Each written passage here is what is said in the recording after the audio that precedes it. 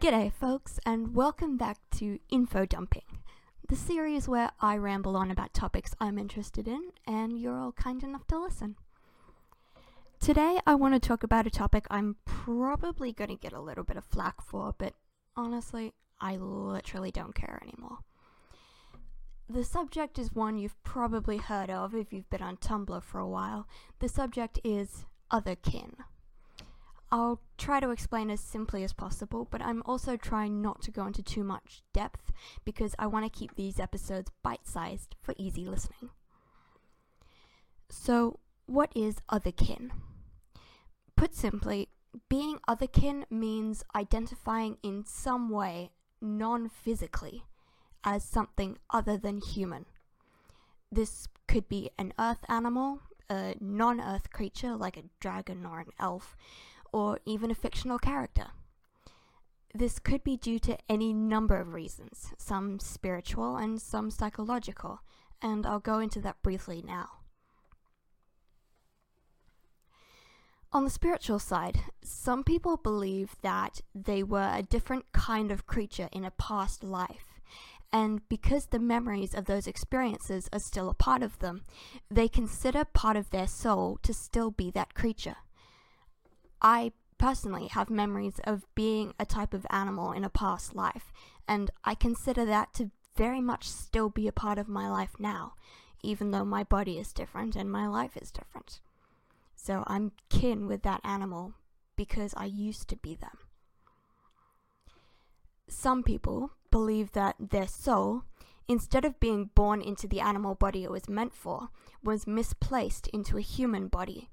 And so while their body and brain are human, their soul is something else. Some people believe that a fragment of a non-human soul became fused somehow with their human soul, leading to them feeling like a mixture of two different creature types. I don't watch Steven Universe, but this sounds similar to how the crystal gems can fuse so that two become one.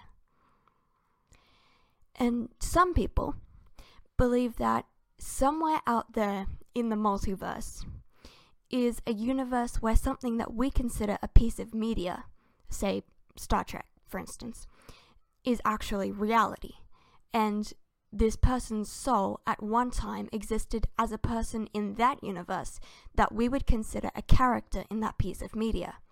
So in this other universe, they existed as a character in Star Trek, or whatever. For other people, their otherkinity, to coin a phrase, is attributed to psychological quirks, such as imprinting on a certain kind of animal or a piece of media that you've been exposed to for many of your formative years. Like how, as a kid, my special interest was cats, and I studied feline behavior and spent most of my time around cats instead of humans. And my brain just sort of developed with a cat-like psychology instead of learning human behavior and social cues. So it feels like my brain is part human and part cat because that's the way it developed. So I consider myself catkin for psychological reasons. Sometimes a brain might take on the identity and personality of an animal or a fictional character as an involuntary coping mechanism if you've lived a life with a lot of stress, so that that animal or character's identity becomes a part of your own. This happened to me, actually. My brain decided it wasn't enough to just try and emulate a fictional character, but it decided to try and convince me that I actually was this character, so that I could gain their strength and their tenacity and resilience to get me through my difficult life. It's still just the one consciousness, so I know it's not DID. It's just that the identity I was forming became fused with the personality and identity of this character. So I'm half them and half me now. But, I mean, it's cool, because they're an awesome character. Now, the important thing here is that it's a belief that you are non-physically something other than human. Every otherkin I know is fully aware that they are physically human, and they don't believe at all that they can physically transform into anything else. To the best of my knowledge, that's actually a mental illness called clinical lycanthropy, and it has nothing to do with otherkin whatsoever. So for some it's spiritual, while for others it's psychological. But above all else, it's harmless. I mean, sure, there are a few otherkin who aren't very nice people, but that's true of every demographic you could possibly name. Don't judge the whole group by just a couple of people. Mostly, we're just regular, normal people who have gotten to know ourselves on a deep and personal level. Real quick, I'll just throw out some other quick facts about otherkin, and then I'll let you go. Number 1, otherkin aren't part of the queer community, nor are we trying to be. There's a difference between being queer and being otherkin, and we're not trying to encroach on anyone else's space. We're happy with our own community. Besides which, a lot of otherkin are also queer and thus have no interest in stealing from the queer community or bringing it down in any way. Number 2, you can't choose your kin types. If you chose the identity that you're portraying, that's roleplay. That's entirely different. Or if you're consciously taking on another identity because it helps you, that's coping link or coping kin. It's sort of kin adjacent, but not quite the same thing.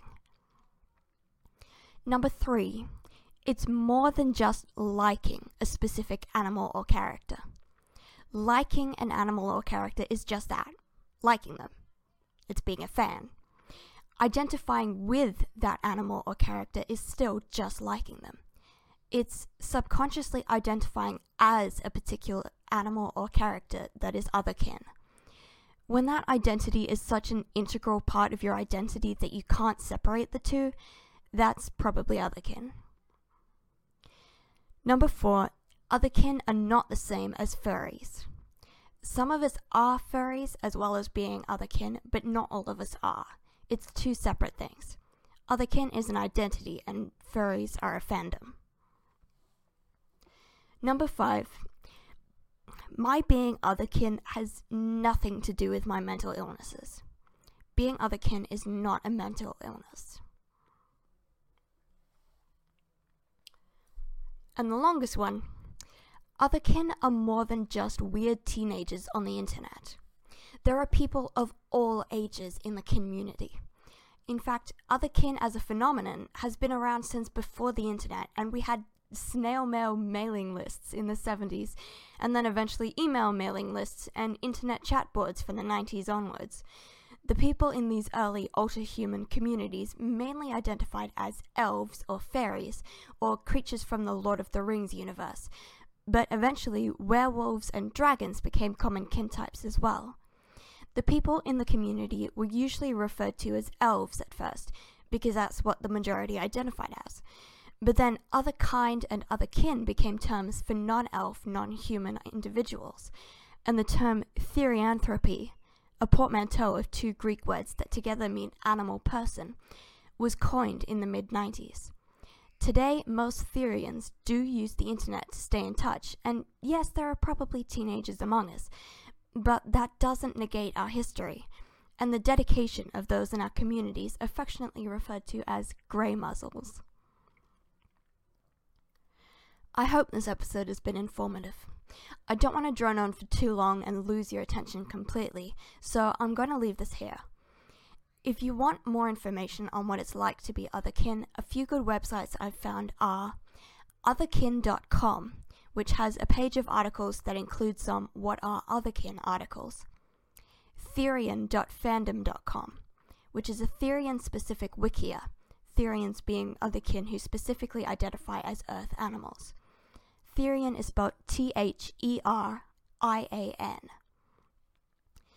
The silverelves.blogspot.com are one of the old snail mail communities moved onto an online platform, and I just started going through their posts there, but it looks pretty good. Or on the Tumblr side of things, I've seen the blog A Dragon's Explanations, with hyphens in there, post some good informative posts on the subject of otherkin and Therians. Until next time, take it easy and be safe. Also, I have no idea when another episode might go up, so if you've enjoyed these last two, maybe hit that subscribe button on whatever platform you're listening on. See ya!